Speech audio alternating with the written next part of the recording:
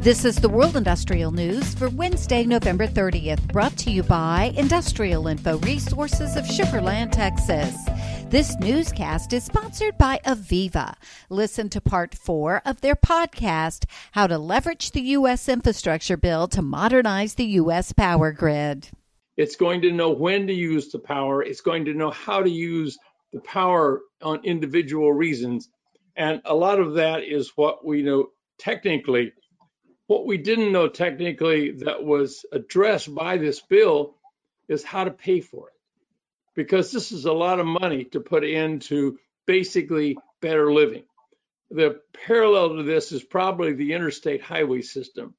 No state or city could have afforded a highway system that was so consistent across the U.S., which then furthered the idea of interstate transport and goods traveling by truck everywhere. We're going to see the same effect on the new digital grid. It's going to understand where to allocate the power, and it's going to have the projects in place to do these basically all at once. Because if you don't, it doesn't make that much difference.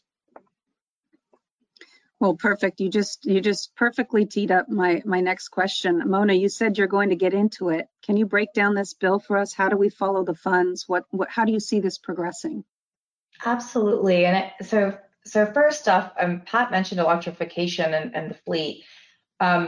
This bill has $65 billion for power and grid, as I mentioned, but there's additional $54 billion for water and wastewater infrastructure, $17 billion for ports and waterways, $7 billion set aside for resiliency, $64 billion for broadband, $16 billion for Amtrak.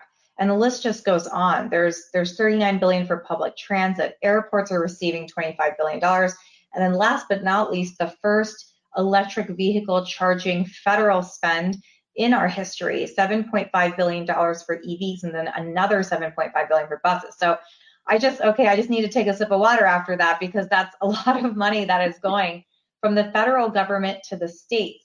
And so the electric sector is going to play a really prominent role in making sure, especially absorbing and helping bring about this electrification that the Biden administration has supported and wanted for so long.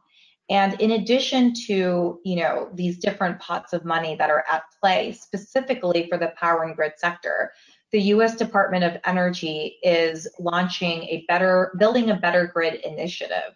The Building a Better Grid initiative is an effort to encourage the modernization of the nation's existing electric transmission grid. And so there is a focus, around the need for more transition, more grid resiliency in order to achieve the goals of the overall bill.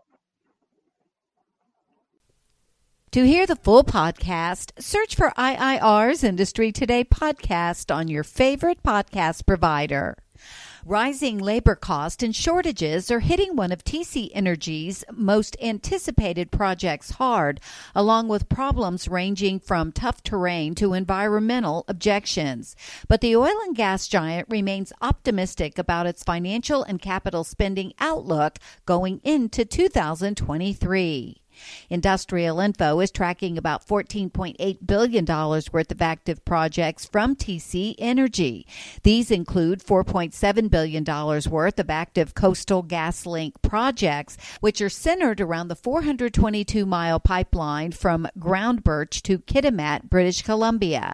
The project began construction in the first quarter of 2019, when the completion date was estimated to be mid-2021. Since then, disruptions related to COVID-19, constantly rising labor costs, drought conditions, and unhospitable geography have pushed the date for substantial completion back to mid-2025 at the earliest.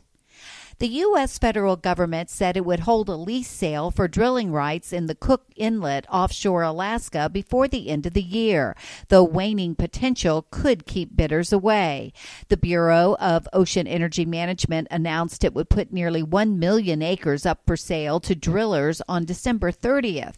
Federal data show the Cook Inlet is the oldest oil and gas basin offshore Alaska, where production peaked at around 230,000 barrels per day of oil in the 1970s.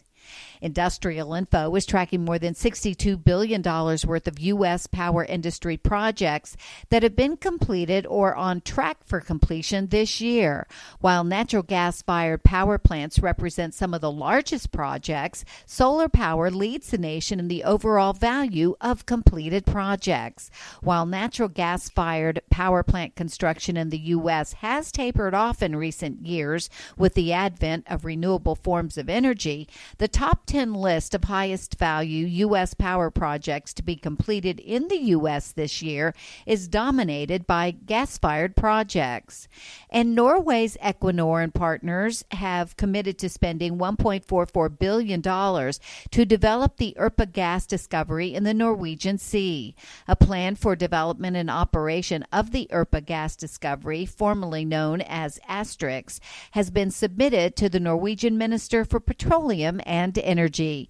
For details on these and other breaking news, read the full stories at www.industrialinfo.com. I'm Peggy Tuck, reporting for Industrial Info News.